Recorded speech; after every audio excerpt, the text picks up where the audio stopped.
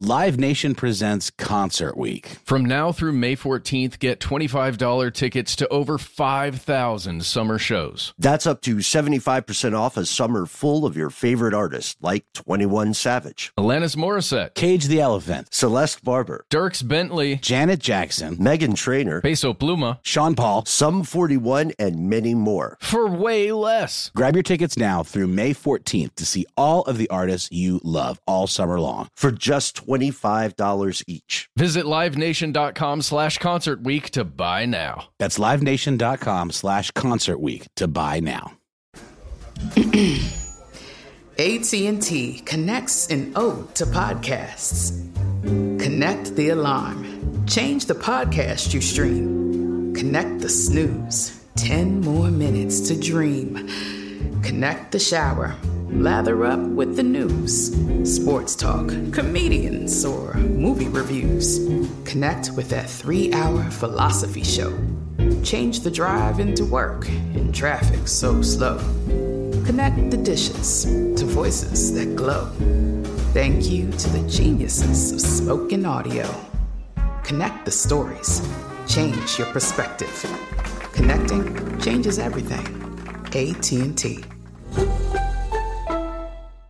Dealing with pests can be a pain, but relax. Terminix can help. Because when pests show up, so does Terminix. With over 95 years of experience, they have what it takes to take on any pest problem fast. If your home or business has pests, don't stress it. Terminix it. Visit Terminix.com to book your appointment online today. That's TERMINIX.com. When you think about the future, what kind of technology do you envision? Whatever the future holds, artificial intelligence will undoubtedly be at the heart of it all. Join Graham Class as he hosts Season 2 of Technically Speaking, an Intel podcast, and hear from the minds transforming healthcare, retail, entertainment, personal computing, and more with the help of AI. Tune in every other Tuesday and explore the latest technology that's changing our world today and creating a more accessible tomorrow. Listen to Technically Speaking, an Intel podcast on the iHeartRadio app, Apple Podcasts, or wherever you get your podcasts. From UFOs to psychic powers and government conspiracies, history is riddled with unexplained events. You can turn back now or learn the stuff they don't want you to know.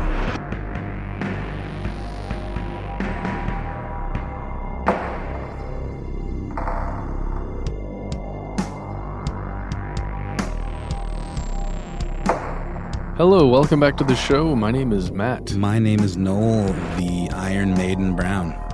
They call me Ben. We are joined with our returning super producer, Paul Decant. And most importantly, you are here. You are you. That makes this stuff they don't want you to know. By the self-described moniker, one of our co-hosts just added, you may sense a bit of foreshadowing in today's episode. Today's episode is a little dark, but let's get into it with an anecdote. How do you are treated in the camp? I get adequate food and adequate clothing and medical care when I require it. Voice you just heard was Admiral Jeremiah Denton of the United States Navy. On July 18th, 1965, his U.S. Navy jet was shot down while leading an air attack over North Vietnam. He was captured, and he remained in the country as a prisoner of war until 1973. It's quite a long time. Now, during that first full year that he was a prisoner of war, he was interviewed for this propaganda piece, essentially, from the North Vietnamese. He was filmed being interviewed by a member of the Japanese press. And during this interview, he states several things that you heard. He's getting adequate food and clothing and medical care, and also that he supports the United States government and all of its actions. And that's probably not something that his captors wanted him to say if it truly was a propaganda piece, which it appears to be. But here's the thing. What you can't see because you're not watching the film is that he is blinking all the while that he's talking. And what he is spelling out is actually Morse code. And he's spelling out the word torture. And we actually have a quick clip here of what that would sound like. And this stuck out to the analyst on Uncle Sam's side because they knew that Denton did not have some sort of medical condition that would cause him to blink erratically. Absolutely. And when the U.S. Naval Intelligence got a hold of this, this was the first time they had had any kind of communication from one of these prison camps that was existing in North Vietnam that actually stated in any way that they were being tortured, that the American POWs were being tortured. And he's doing this repeatedly in different interviews, or is this all in one sit-down? This is one sit-down, but he is just continually spelling the word torture. Yeah. And these propaganda videos were relatively common in this age from different governments, where you would have someone say, yes, we are being treated well, we are being taken care of, when multiple outside sources suspected that this was not the case. Today's episode is diving into dark and grisly territory. And we would like all of you, friends, neighbors, conspiracy realists, and skeptics alike, to know up front that this show is going to contain graphic descriptions of horrific physical and mental abuse. You see, today we are exploring the past, the present, and the future of torture. Given the ubiquitous nature of torture throughout human history, even before recorded human history, because we were as a species torturing each other before we were writing things down, we won't be delving into too many specific cases, but we will inevitably run into several strange examples of this practice. So here are the facts. First things first, what's the operative definition of torture? Yeah, torture is the deliberate infliction of physical or I guess it could be one of the other, psychological pain with the purpose of obtaining information or extorting a confession from the victim and thus enabling a conviction. It can also be the penalty itself. And I get that that's like a good cut and dry definition of it. Don't some people torture just for the sheer thrill of doing it with no end game in mind? Well, a lot of this comes from the UN outlining exactly what torture is in 1984, I believe. Right. The acronym UNCAT, which might be the only funny thing about this episode, which we will dive into. And that's a great point because this sounds on the surface like a pretty solid definition, but of course not everyone agrees with it. Because there is torture simply for sadistic purposes, typically not from a state-level actor. It would be someone who wants to torture someone, and maybe they are doing it while employed by the state, but they're getting their own dark giggles in the process. And then what about the difference between state-sponsored torture and enhanced interrogation? Right. Is this a brand name difference? Is it a matter of degree, or are they fundamentally different things? Experts like G.R. Scott, who in the late 19th century wrote a book about torture, says that it's devilishly easy to make a definition of torture that's either too narrow, only a specific kind of thing can be considered torture, or it's too wide in scope. I was tortured because I had to listen to someone tell me yet again the plot of Looper. That's not quite torture. I mean, maybe it is if they just do it forever for a year. But for today's purposes, we're going to go with the definition that Noel just mentioned earlier. The systematic use of torture in criminal procedures or criminal proceedings dates back to some of our earliest civilizations, and it's creepy when you think about it. Scenes depicting torture can be found on different monuments, right? Oh, yeah. In everywhere in these ancient areas, from Mesopotamia, Egypt, all over. Yeah, and the first records of a legal application of torture to prove something, to prove guilt or innocence, were found in the Sumerian Code of Ur-Nummu. It's around the 21st century BCE, and then the Babylonian Code of Hammurabi in the 18th century BCE again. And the procedure described the divine judgment of the water ordeal, which is what it's torture. And as this practice became increasingly codified because it was already common, right, in different raiding parties from tribes and so on. As it became part of the rule of law, the administration of torture took different directions depending on the civilization. So ancient Greeks and Romans used it for interrogation. And this is really interesting because this is something that haunts us, I would argue, in the current age. Until the 2nd century AD, torture was only supposed to be used on slaves, with some notable exceptions. In fact, a slave's testimony in any sort of legal proceeding was only admissible if they had been tortured first. That's insane. Yeah, that's the assumption is that you couldn't trust slaves to reveal the truth of their own accord. That is messed up on so many levels. It is, because can you imagine being a slave and saying, yes, I know, I saw, Sabat or whatever take the water jug.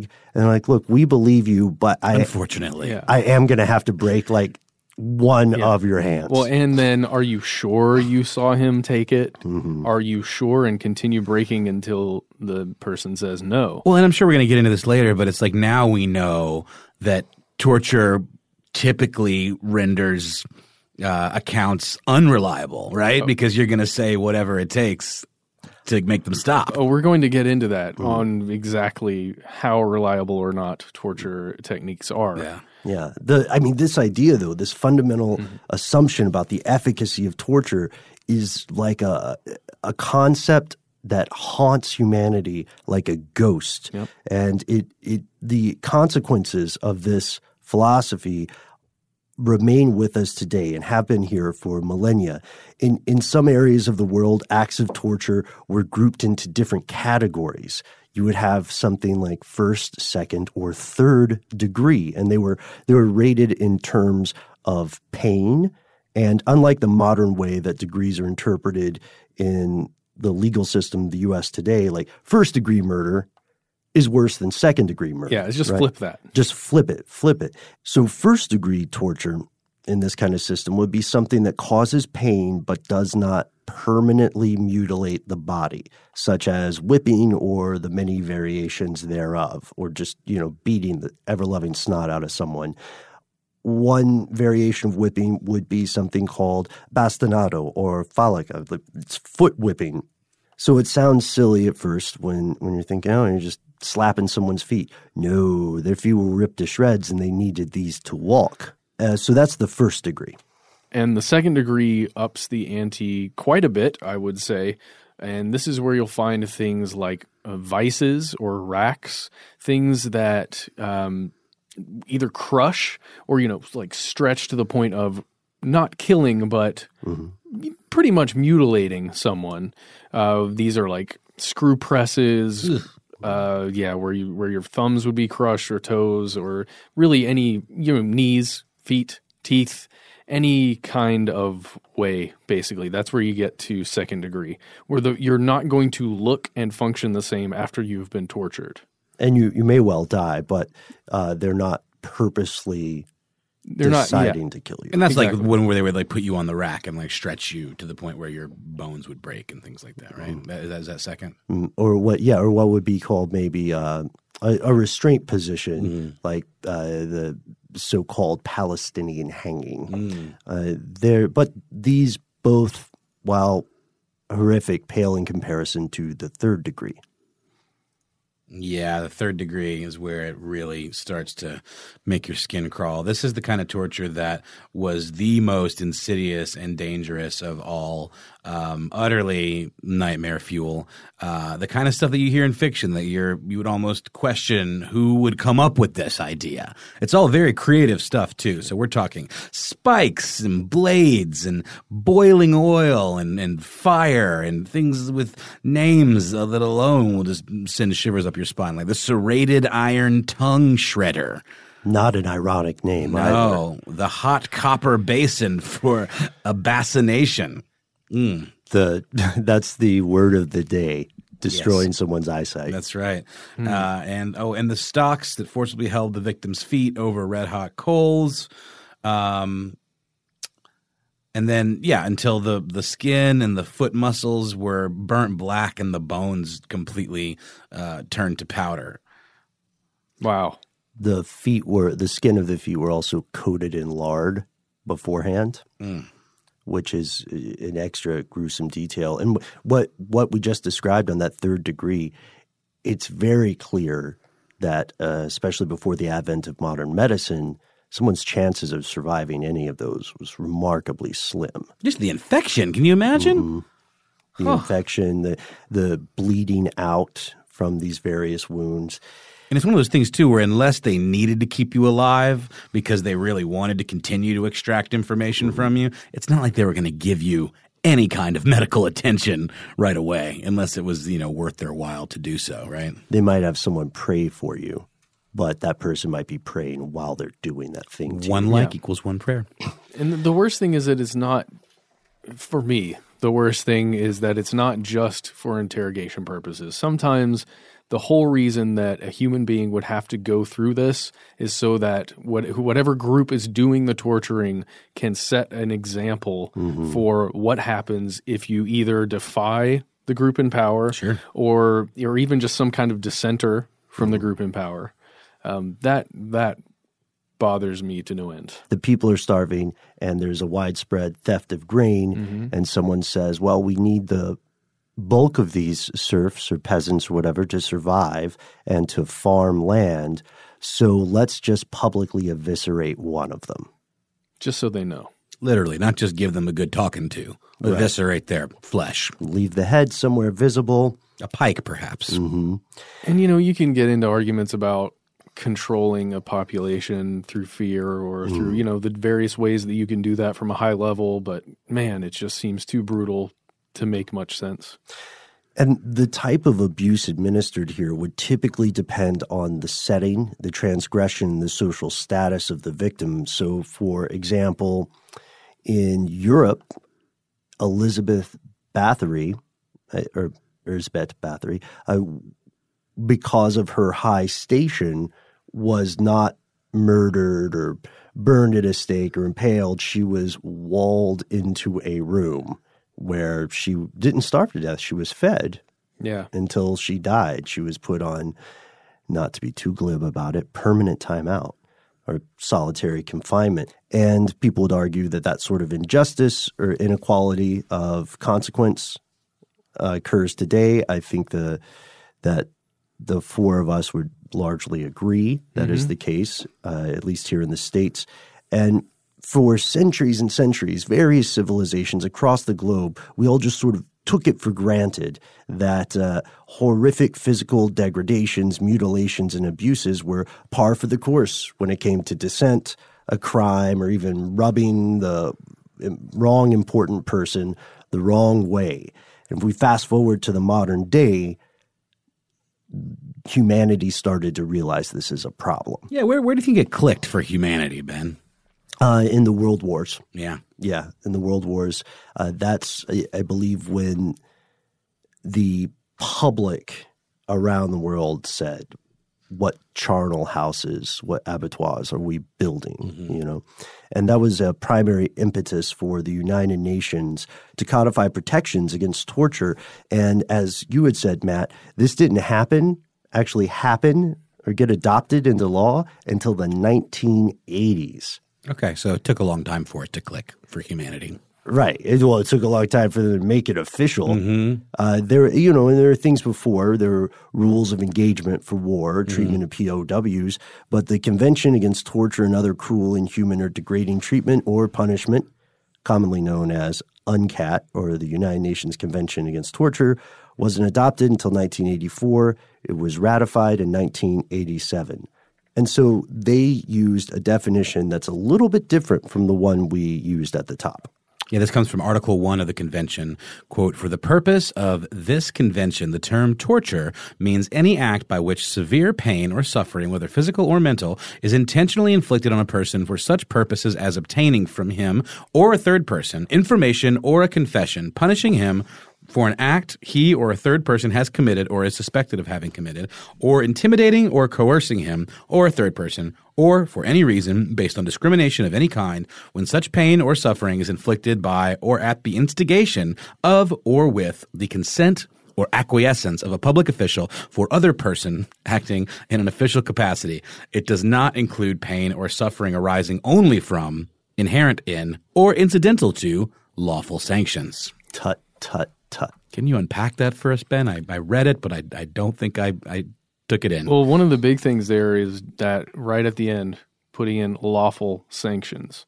So if it's part of the law in the country where this is occurring, as this is the type of punishment, it feels like there's a lot of wiggle room there. Right. We can see the problems with this. So 3 of the big things that happen, Noel, you made the excellent point about a third person that shows up. Because there are people who will gladly die for a cause, but they don't want their children or their spouse to. And then the second huge point about this is the involvement of a public official or someone acting in an official capacity. So this is banning state-sponsored acts of this sort of violence. This is not banning this is not specifically meant to target, the day Matt snaps and abducts someone. Okay, getting the crazy eyes. Sorry, Matt. Moving on. What would it take? What would it take for a Matt snap? A Matt snap? Yeah. You don't know. Maybe that's it. You don't know. Yeah. It'll just probably someone harming my family. Yeah. But I don't know that I would abduct anybody. Thank you, Ben. I feel like you know exactly what the line on Matt snap is, and God hope we never cross it. We want to be absolutely clear. Of course, Noel, I think you can agree with me here that of the 3 of us, Matt is probably the nicest, like legitimately, and not prone to abducting people. Well, of course he's not prone, but when the snap happens, man, stand back. I guess you never know when a snap occurs. That's the nature of it. It's very much the nature of it. But it could happen to any of us. And we all have our limits. And that's why I think it's interesting you brought up the third party situation, because that is it's dirty pool, my man, taking someone's loved ones and using them as a tool to extract information out of someone. That is just like the most horrific thing that you could possibly do, I think, or even just like a co-pilot or a partner or someone who's in the same squad as you, or right. something to that effect. Because now you're responsible for the life of another. So ethically, it puts someone in the position where they have to ask, am I committing murder by inaction?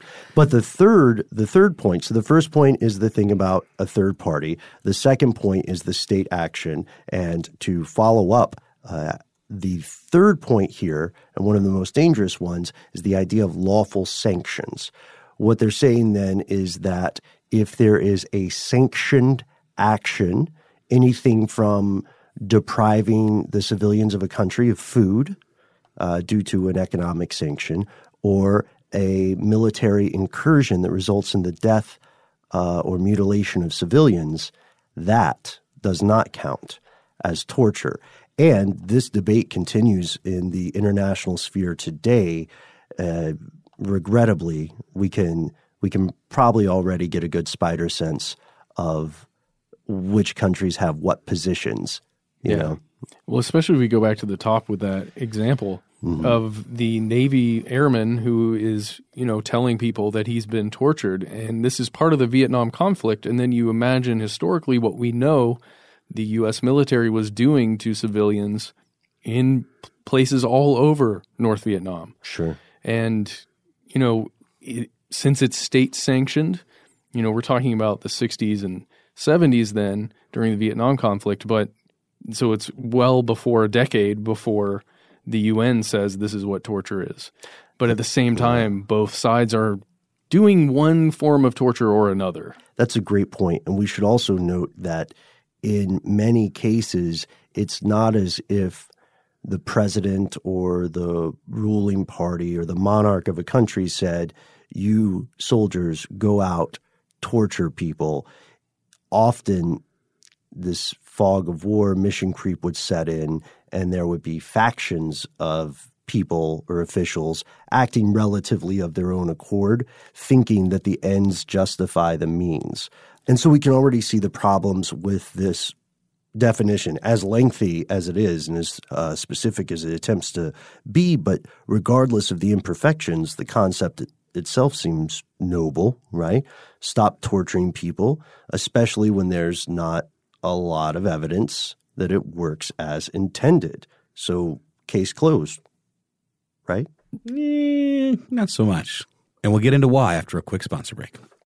Live Nation presents Concert Week. From now through May 14th, get $25 tickets to over 5,000 summer shows. That's up to 75% off a summer full of your favorite artists like 21 Savage, Alanis Morissette, Cage the Elephant, Celeste Barber, Dierks Bentley, Janet Jackson, Meghan Trainor, Peso Pluma, Sean Paul, Sum 41, and many more. for way less. Grab your tickets now through May 14th to see all of the artists you love all summer long. For just $25 each. Visit livenation.com/Concert Week to buy now. That's livenation.com/Concert Week to buy now.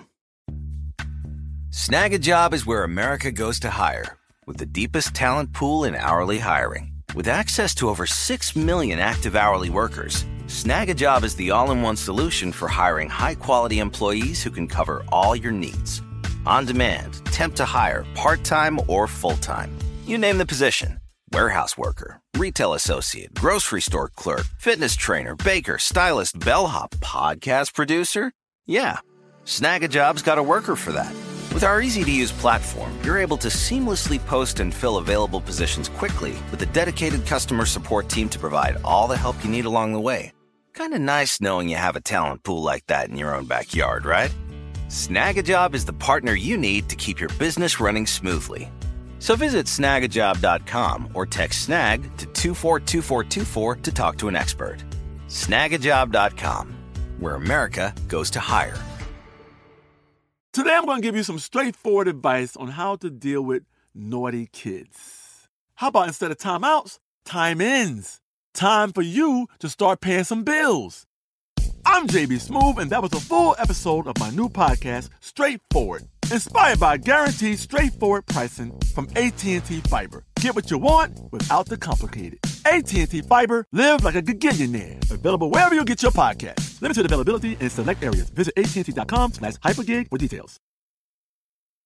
This episode is brought to you by Terminix. Terminix can't help you solve the world's biggest mysteries or take on alien life. At least not the ones you're thinking of. But they can help take care of pesky invaders in your home. Like the ants in your kitchen, the roaches under your sink, and the termites in the walls. Because when pests show up, so does Terminix. No matter what type of pest it is, they can Terminix it fast with personalized pest care that puts you in control. Their expertly trained technicians may not know true crime, but they know their local pest pressures. And with customized plans tailored to your specific situation, you get everything you need to not just get pests out, but keep them out for good. Between their speedy service, caring technicians, and over 95 years of experience, it's no mystery why they're trusted by homes and businesses everywhere. So if you have a pest problem, don't stress it. Terminix it. Visit Terminix.com to book your appointment online today. That's TERMINIX.com to book online today.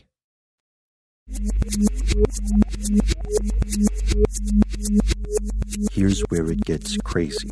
The idea that everybody can agree to stop torturing people is the idea that this worked is wrong. Unfortunately, it is so cartoonishly incorrect. According to the scholar Ervand Abramian, although there were several decades of prohibition against torture generally agreed that spread from Europe to most parts of the world, by the 1980s, that ban was functionally off. The taboo against torture had been broken. Yes, he argued that torture, quote, returned with a vengeance. And a lot of this had to do with the advent of television, or the way television was kind of changing.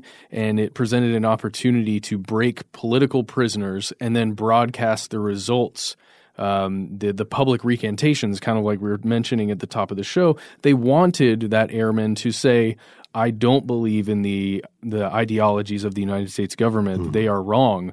That's what they want to be able to broadcast to everyone.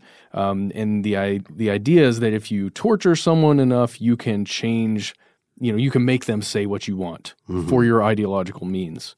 And just recanting, political beliefs, using this ideological warfare and political mobilization and the need to win the hearts and minds of people who exist in a country where war is being waged. It's Orwellian when you think about it, you know.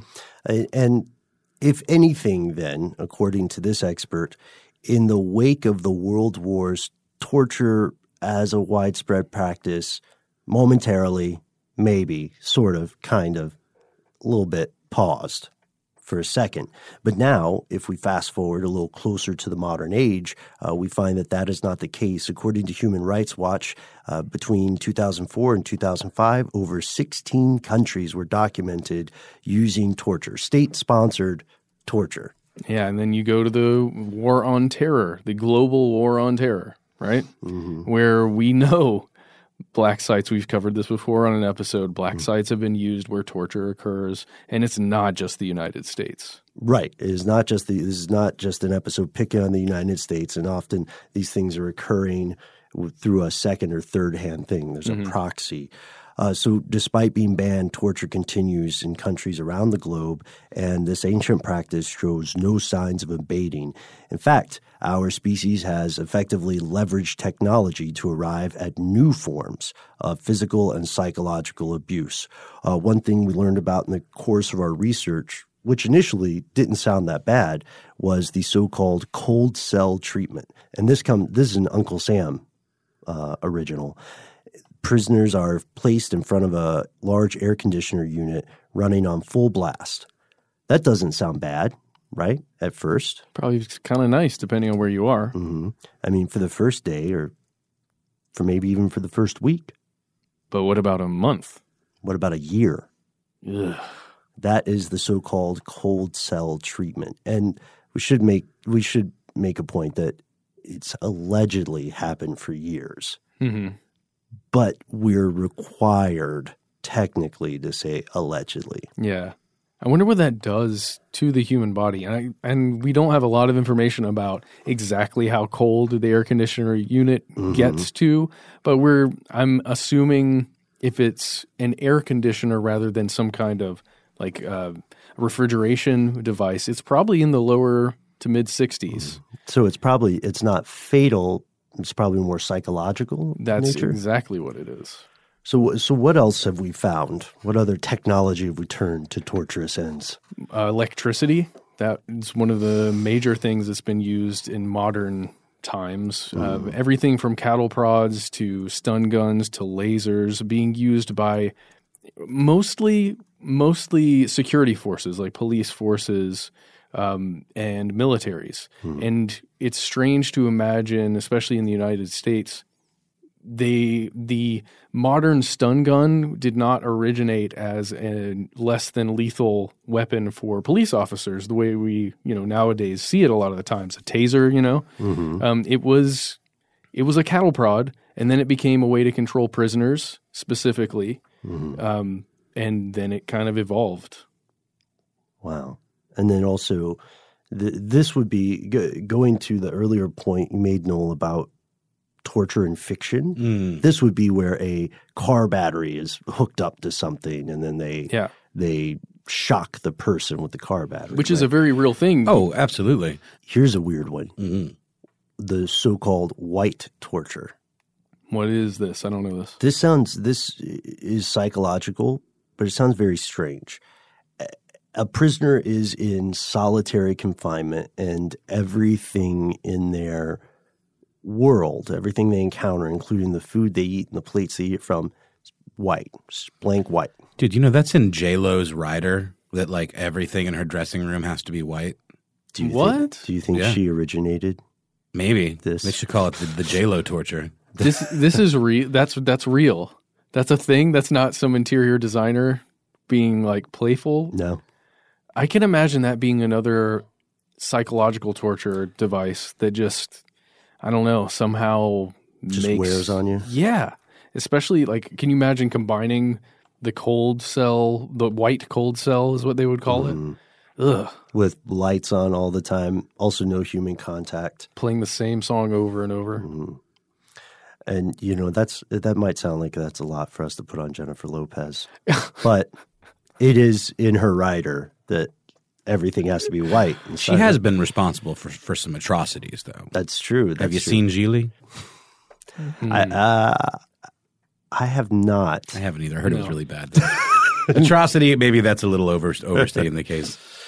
I did like The Cell, though. I did like The Cell as well. I enjoyed it. I felt from the perspective of cinematography, it was just stunning. The guy that directed that, Tarsim Singh, did those early REM videos, very 90s kind of tableaus with like the rotating the platform, and he's on with the – anyway, that guy basically invented the look of like the Pearl Jam video from the 90s. And those, anyway. He's got some amazing other movies too. With The Fall. The Fall's a good one. Oh, and speaking of music, this brings us to another form of technologically advanced torture that longtime listeners are familiar with. Yeah, it's just music torture, right? Like, and I think a part of it doesn't necessarily have to be incredibly loud, but whenever you see it done and dramatized in film, it's usually some absurd stack of, bass in the trunk kind of car stereo speakers that are just blasting the stuff at really high decibel levels. We're talking about, the idea I think is repetition, right? So it'd be the same song over and over and over and over again, whether it's Metallica or Britney Spears or even a very popular one, Ben, I think you mentioned before on another episode, is the Barney song. Yep. Did you know that guy's a tantric sex guru now? The guy that played Barney? Does he still wear the costume? No, I think he just Oh, I need to get that out of my head already. He mainly just wears scented oils and lotions and nothing else. And a fine musk. The other practice that we found was force feeding, including using some medical advances to feed people rectally, similar to gross real-life version of that South Park trope.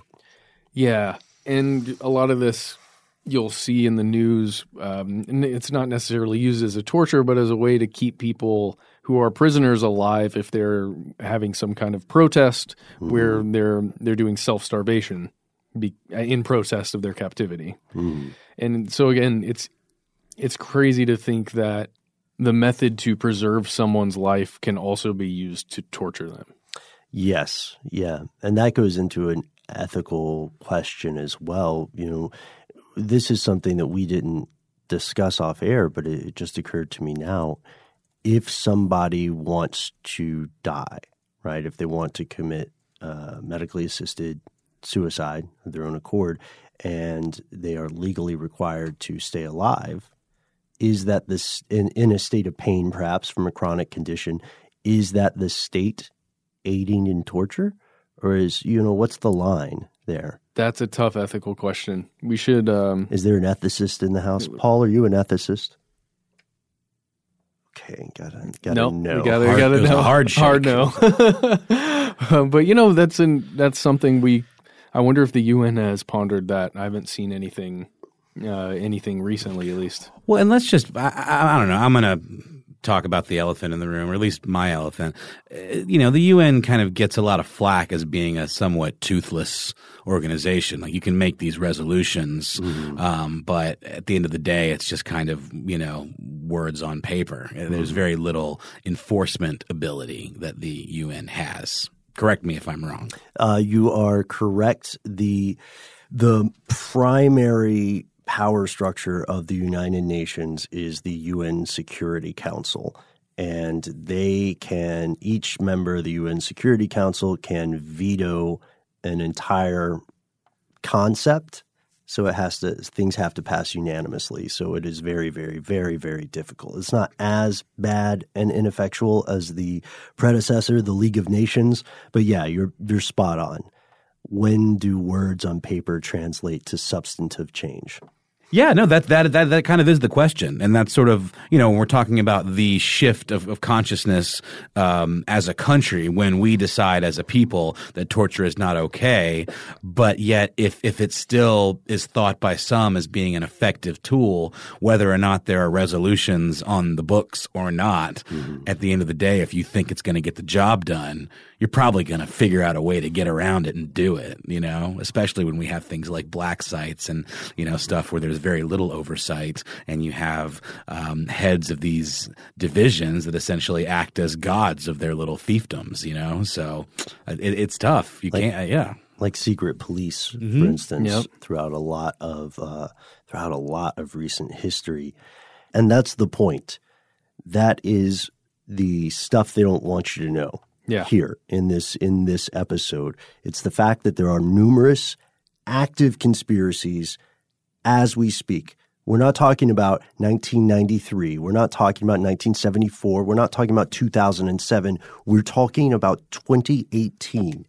As we are recording this, there are numerous active cover-ups and conspiracies allowing various governments around the world, including the United States, but not limited to Uncle Sam, to commit torture, either through proxies or euphemisms like enhanced interrogation or good old-fashioned secret police, as you guys pointed out, black sites, off-the-line item budgets, written out of your history books, and we might never know what happens with it. And this forces us to ask about the future of torture. And we'll get into that right after a quick word from our sponsor.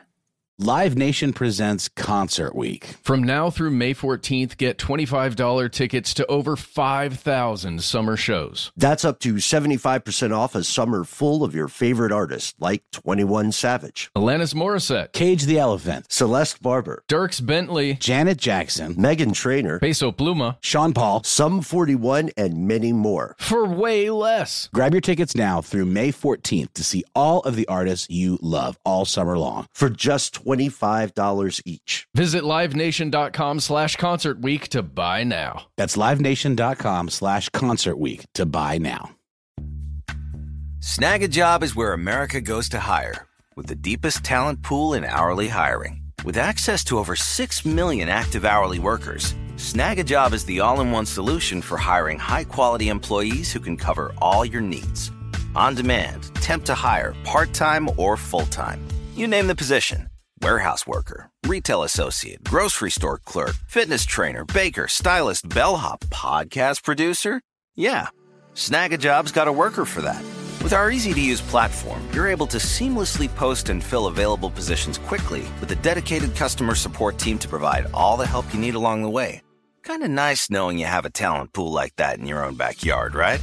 Snag a Job is the partner you need to keep your business running smoothly. So visit snagajob.com or text SNAG to 242424 to talk to an expert. Snagajob.com, where America goes to hire. Today I'm going to give you some straightforward advice on how to deal with naughty kids. How about instead of timeouts, time-ins? Time for you to start paying some bills.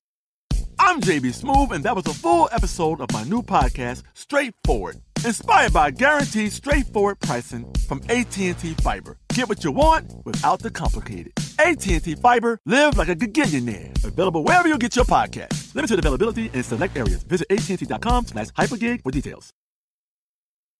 This episode is brought to you by Terminix. Terminix can't help you solve the world's biggest mysteries or take on alien life. At least not the ones you're thinking of. But they can help take care of pesky invaders in your home. Like the ants in your kitchen, the roaches under your sink, and the termites in the walls. Because when pests show up, so does Terminix. No matter what type of pest it is, they can Terminix it fast with personalized pest care that puts you in control. Their expertly trained technicians may not know true crime, but they know their local pest pressures. And with customized plans tailored to your specific situation, you get everything you need to not just get pests out, but keep them out for good. Between their speedy service, caring technicians, and over 95 years of experience, it's no mystery why they're trusted by homes and businesses everywhere. So if you have a pest problem, don't stress it.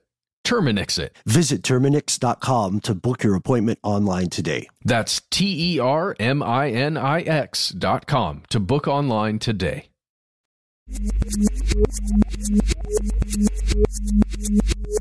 So we're back, and Noel, you brought up this excellent point.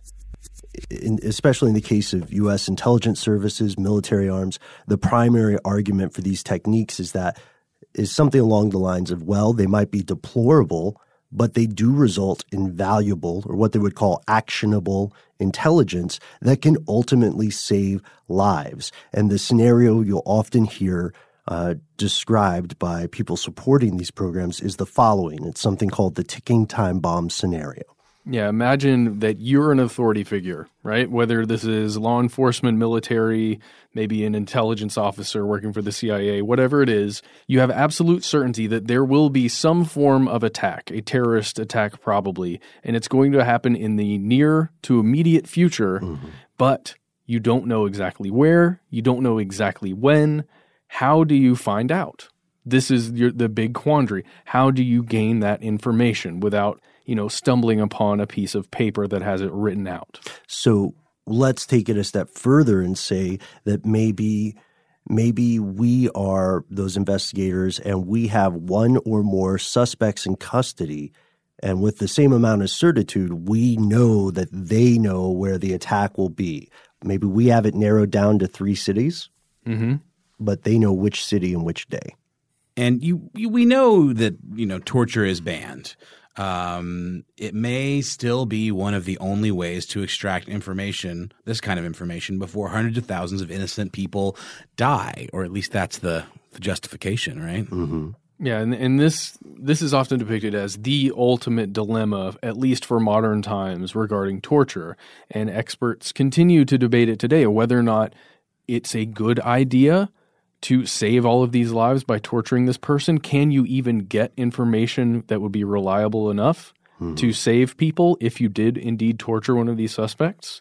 There's a lot to unpack there. Right. Like, do you or do we in this scenario want to be responsible for thousands of innocent people dying because we refuse to bend or break the law? Yeah, and international law that's set forth by, the United Nations. And look, it's just one of those things. Like, it's a big moral quandary that seems to have probably the most weight behind it in our modern times. So now our question becomes, if we want to be Machiavellian, if we want to cast morals aside, now our question shifts a little. And it's the ultimate question here. Does it work? As we alluded to earlier in the show, does physically or psychologically torturing someone compel them to provide truthful, useful information? The answer is no. Torture does not work, at least in the way that the tormentors might publicly intend. Again, that's publicly. So there's an article from Scientific American by a guy named Michael Shermer, and it's called "We've Known for 400 Years That Torture Doesn't Work." In this article, there is a fascinating anecdote about the Duke of Brunswick in Germany during the time of the Inquisition. He goes to visit the inquisitors, and he wants to oversee their use of torture to extract information from people accused of witchcraft, right? The majority of whom were women. So the Jesuits told the Duke that the inquisitors are doing their duty. They're only arresting people who have been implicated in the confessions of other witches when they were put to the question, which was the term for torture. And so the Duke's a little bit skeptical, and he thinks, well, maybe people just say anything to get this to stop. So he invited the Jesuits to come visit him and go with him to a dungeon to witness a woman being stretched on the rack. Second degree of torture, like we had mentioned earlier. And the Duke said to this lady, while she's mid-torture, by the way, he says, "Now, woman, you are a confessed witch. I suspect these 2 men of being warlocks. What do you say?" And he looks at the executioners and he says, "Another turn of the rack, executioners."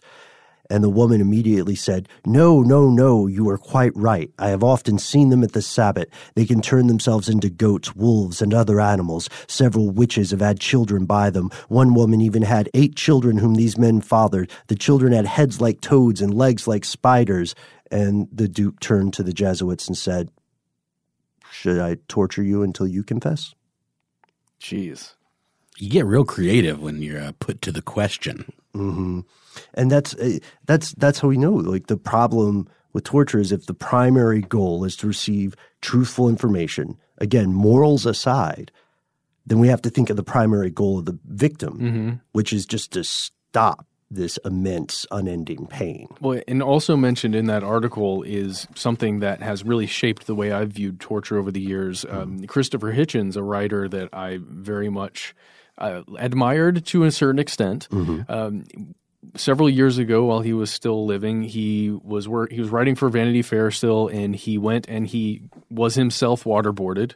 And, he was famously hawkish about war, believing that there were good reasons to go to war and to eliminate terrorism and all. And you can look at his views, but he didn't believe that waterboarding was that big of a deal. But he went. It occurred to him, and his quote from the article was, "If waterboarding does not constitute torture, then there is no such thing as torture." Because he had a terrible experience. He almost immediately after being subjected to the water pouring on his head, he said, "No, that felt like I was drowning. That is the worst thing that's ever happened to me." And I'm sure most listeners know what waterboarding is, but I mean, just to set the scene, it's like you've got a rag over your face. There is just a torrent of water being poured over your mouth and nose to the point where it's constant enough that you just can't catch your breath.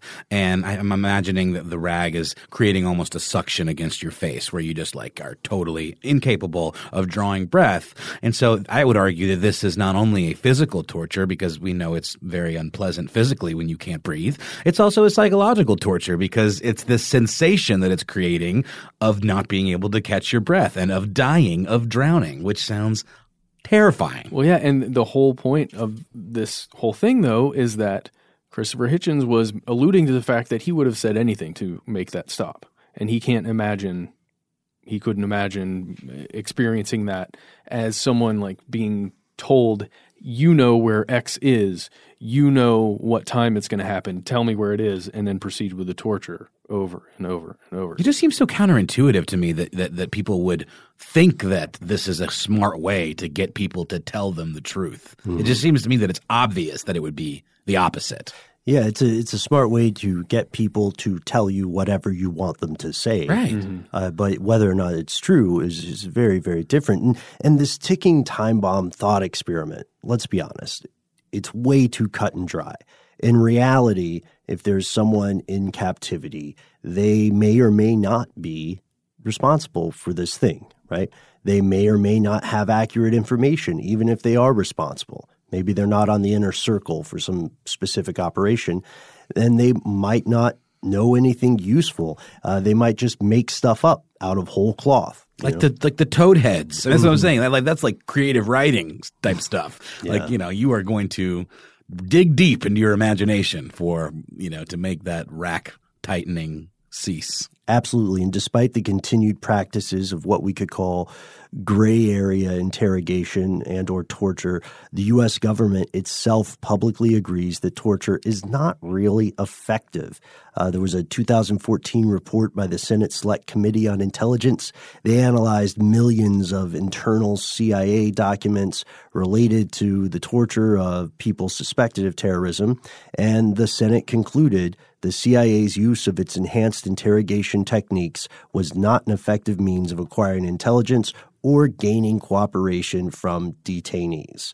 It also adds that multiple CIA detainees fabricated information resulting in faulty intelligence. And that leads us to ask, if torture doesn't work, what does? Is there something better than torture? Well, yeah, pretty much the opposite of torture. There are multiple studies that show that this might be the way to get information from people, building rapport.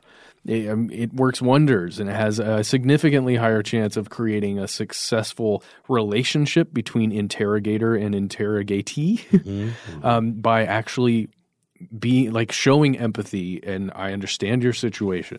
I mean, there's a whole host of lines you can go down. For sure. I guess the problem there is, though, if you have people that are trained, they are hardened to the point where they're not going to play nice with you at all. I mean, it's one thing if you're like a scared kid or like someone who's been accused of a crime and you're just all you don't know which way is up. You could probably coerce someone into telling you some stuff and getting them to cry and talk about their mommy or something. Like I'm being a jerk, but you know what I'm saying. Like, but if someone is like a trained a terrorist or an operative of some kind, I don't think that's going to work.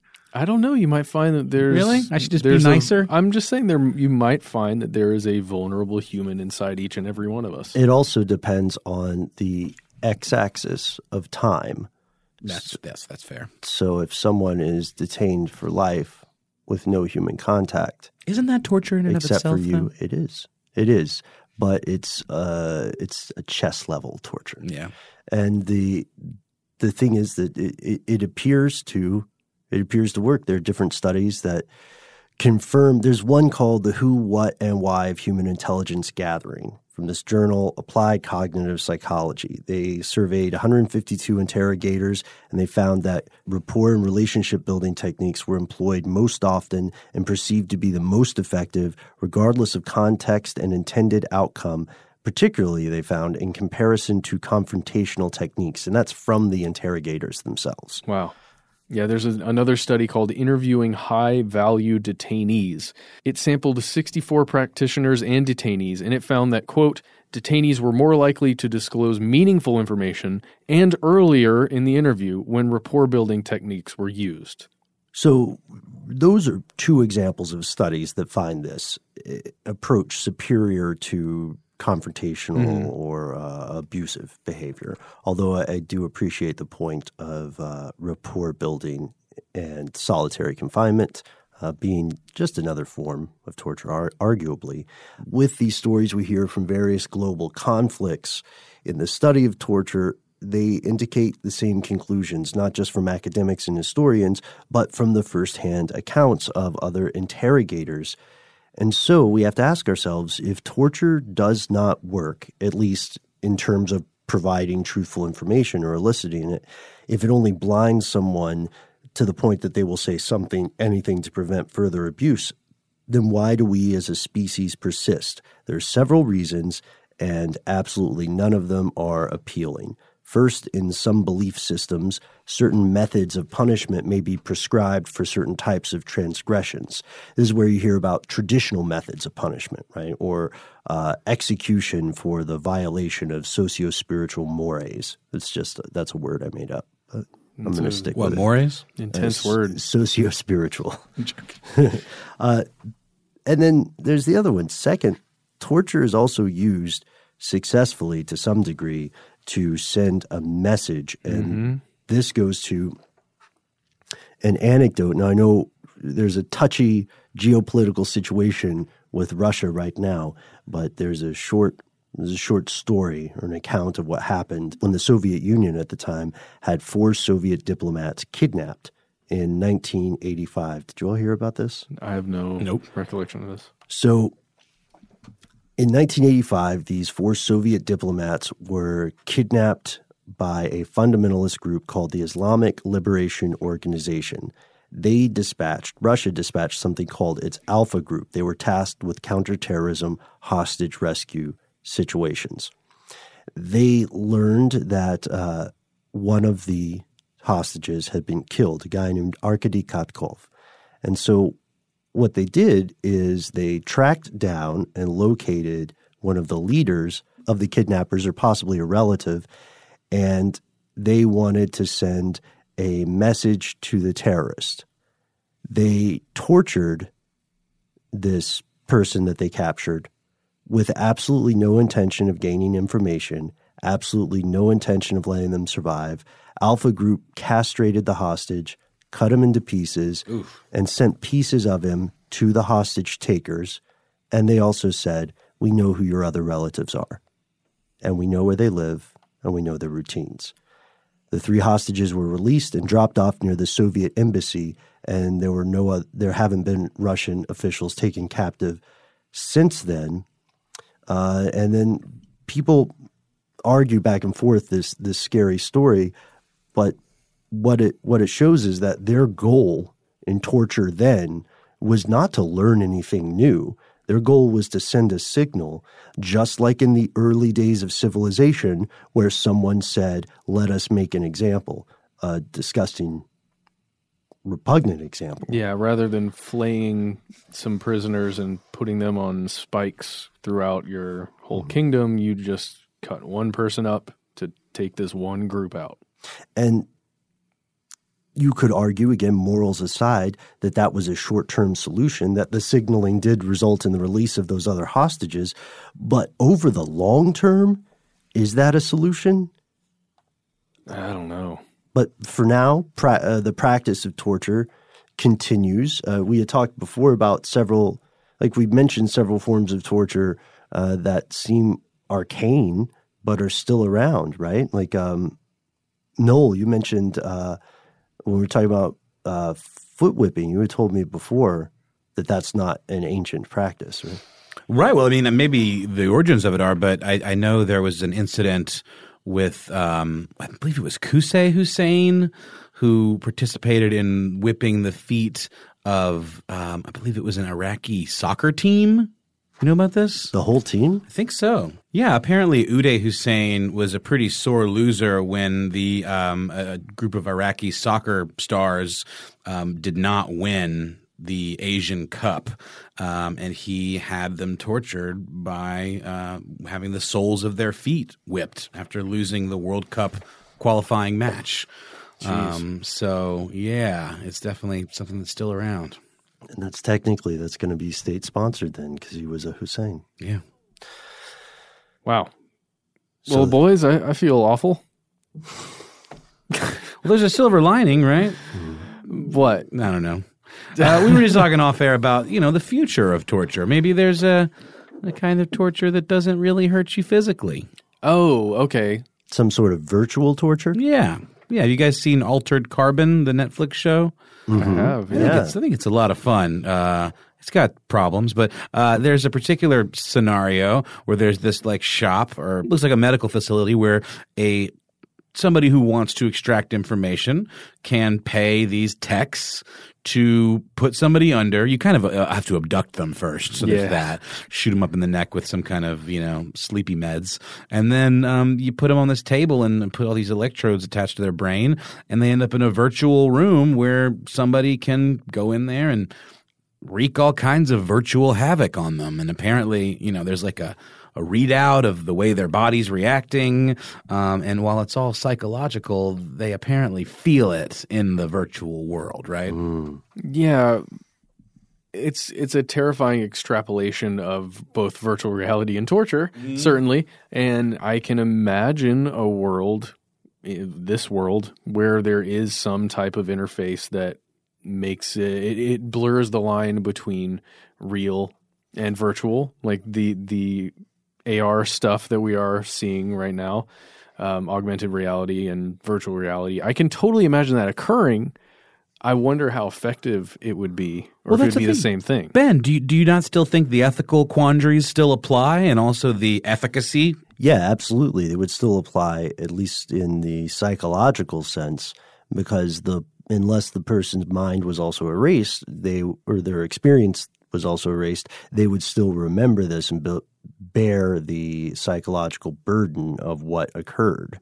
Sort of like you can wake up from a nightmare, but you still remember it, and you're still going to affect your behavior. Sure. So perhaps it's still better than the alternative of shredding people's tongues or flaying them, but it's a difference of degree, one might say. Yeah. Man, I watched a video on the Brazen Bull to get ready for this, and I almost didn't even want to bring it up, but is that the thing where they put them inside of a thing? It's a statue made out of bronze, or at least theoretically, there has not one been found. They've never actually seen a full brazen bull. I just read accounts of it. Yeah, but it was a statue of a bull that was large enough for a human to fit inside, and they would put a fire on the bottom of it, and the entire thing would heat up because of the substance it's made of. All of the metal, it quickly heats up to the same temperature. The person inside is pretty much cooked. And it was there was also this whole thing where there's stories, or at least accounts, of the bull makes an actual bull sound when the person is being cooked. And it's based on the idea of the single air hole that goes into the bowl is actually from the mouth of this brazen bull statue. And the only way to get oxygen as smoke is filling up the bowl and you're in there being cooked and dying is to breathe through that hole, and it makes like a cow sound when you're breathing through it. It was the most horrifying thing. I mean, there are gross, terrible things of cutting up and all this, but the concept of being locked into an oven in that way while you can hear whoever is in charge like laughing, because it's supposedly done as like a form of entertainment. Not only punishment, but entertainment. Well, that goes into when we're talking about some of these older civilizations where the torture was kind of entertainment. Like even, being a gladiator, for example, that was a punishment. That was a form of torture. I mean, you had a fighting chance, I guess, but it was also done for, the amusement of the government and then to keep the people happy with the bread and circuses and all that stuff. And religion was also functioning as government too for much of the time. So if it's a religious practice, if we must, rip the hearts out of the living so that the sun continues to rise or that the eclipse ends, then it's still a state-sponsored action. And this brings us to questions for you folks. Do you believe that torture does produce results? Do you believe that the ends justify the macabre means? And if so, or if not, why? We would like to hear from you. This is the part of the show where Matt, Noel, and I let you know that we are on the internet. That's all true. We are on Instagram. We're on Facebook. Join our discussion page. Here's where it gets crazy, where you can find us interacting from time to time. You can also find us on Twitter, but we're not just on the internet anymore, folks. The rumors are true. We've branched out to another platform, the good old telephone. Yes. We now have a toll-free number that you can call and leave us a voice message. And, spoiler alert, we might make a couple episodes where we feature you on the show. Okay, it's going to happen. But we just need you to leave the messages. So, here it is. Write this down, put it in your phone, do what you got to do. 833 STDWYTK. Let's do that again with numbers. 833-783-9985. If you call that number right now, you will hear Ben's voice and then leave a message. That's all. It's super simple.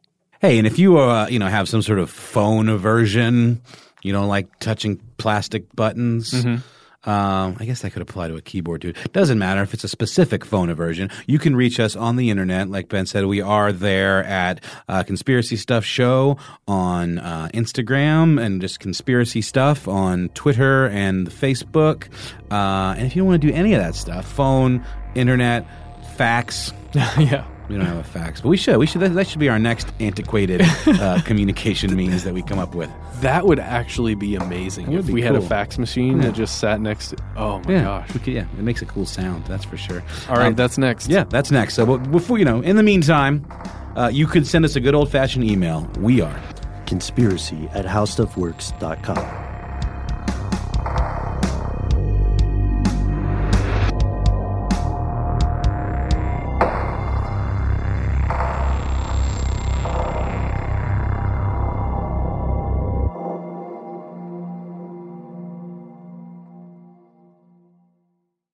Live Nation presents Concert Week. From now through May 14th, get $25 tickets to over 5,000 summer shows. That's up to 75% off a summer full of your favorite artists, like 21 Savage, Alanis Morissette, Cage the Elephant, Celeste Barber, Dierks Bentley, Janet Jackson, Meghan Trainor, Peso Pluma, Sean Paul, Sum 41, and many more. For way less. Grab your tickets now through May 14th to see all of the artists you love all summer long. For just $25 each. Visit livenation.com/Concert Week to buy now. That's livenation.com/Concert Week to buy now.